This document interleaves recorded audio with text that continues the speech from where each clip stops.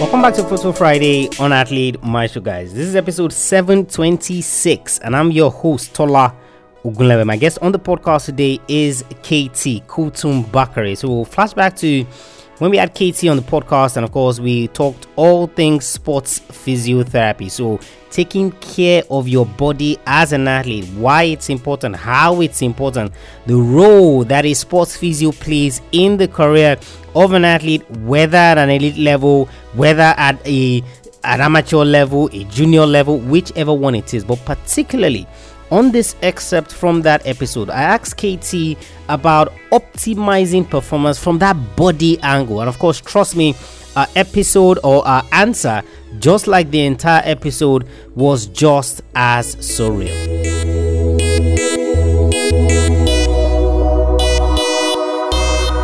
You mentioned optimizing performance several times, and you've also mentioned injury prevention.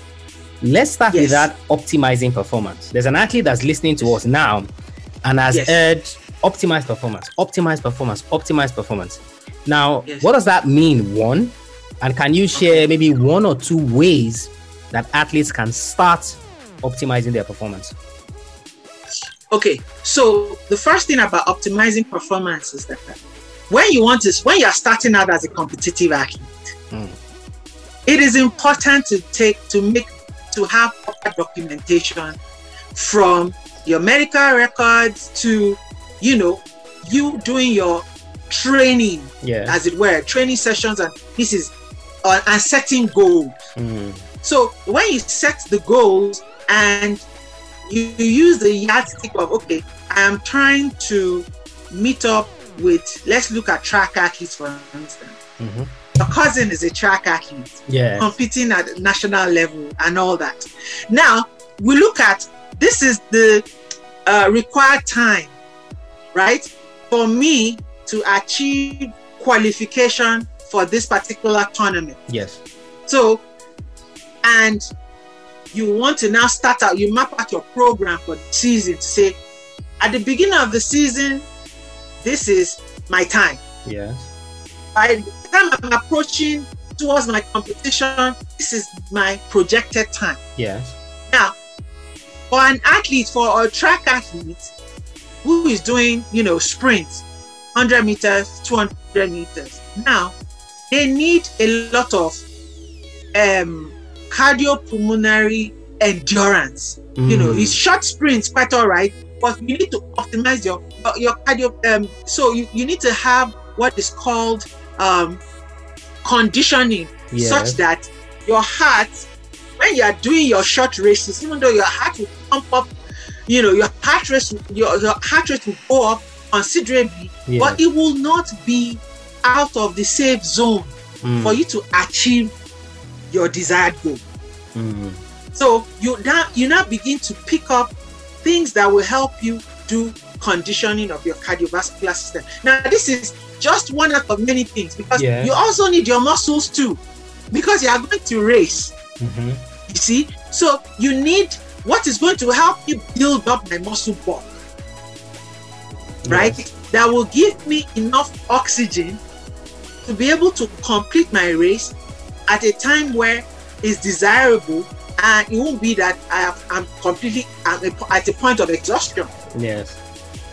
So a lot of comments. That's why I said you now have to start training your muscles effectively. There's there are programs called resistive muscle training, because you want to build the bulk gradually. And the only way you can do that is to task your muscle further than what you would normally be able to do. But you have to do it gradually. For cardio conditioning, for instance, maybe you spend 20 minutes at a speed of maybe 20 kilometers per hour on the treadmill. Then you've done that for like first 2 weeks. Then you want to progress yourself to now I want to spend more time and increase my speed marginally.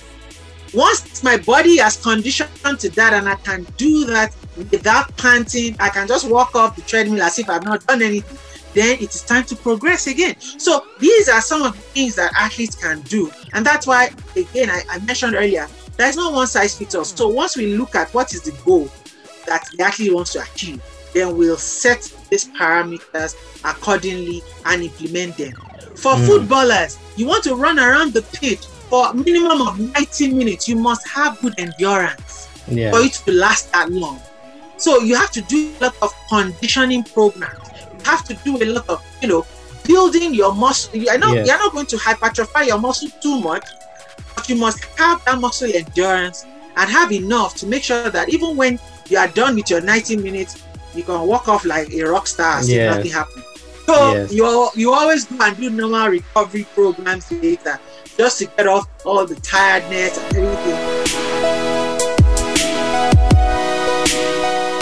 If you enjoyed this inspirational clip from a past episode of the show, then you are going to absolutely love our episodes 3 times a week: Monday, Wednesday, and Friday. Monday, we look at a successful athlete, someone who has done it before you, someone who can be a mentor to you, to guide you in terms of what you're currently going through. Wednesday, just like you just heard, is an interview, or we talk about a topical issue, something you're struggling with, and something that you need results on. And of course, a Friday, just like this, is strictly motivational. So I either share a quote with you related to sports and how it applies to your career, or I share excerpts from previous episodes of the show. Head over to athletemaestro.com, guys, /subscribe to subscribe to the podcast so that you don't miss any episodes. Also, don't forget to leave us a rating and review. What your rating and review does is that it helps other young athletes find the podcast and know that this is a resource they can use to ensure that they are getting closer to the goals that they set for themselves in sports. And if you have any questions, send me a mail, tola@athletemaestro.com. I'll catch you guys on the next episode of the show. Remember, knowing is not enough, you must apply. Willing is not enough, you must do. I want you to go out there. I want you to learn everything you can from this episode. I want you to go out there and I want you to be a maestro today and every single day.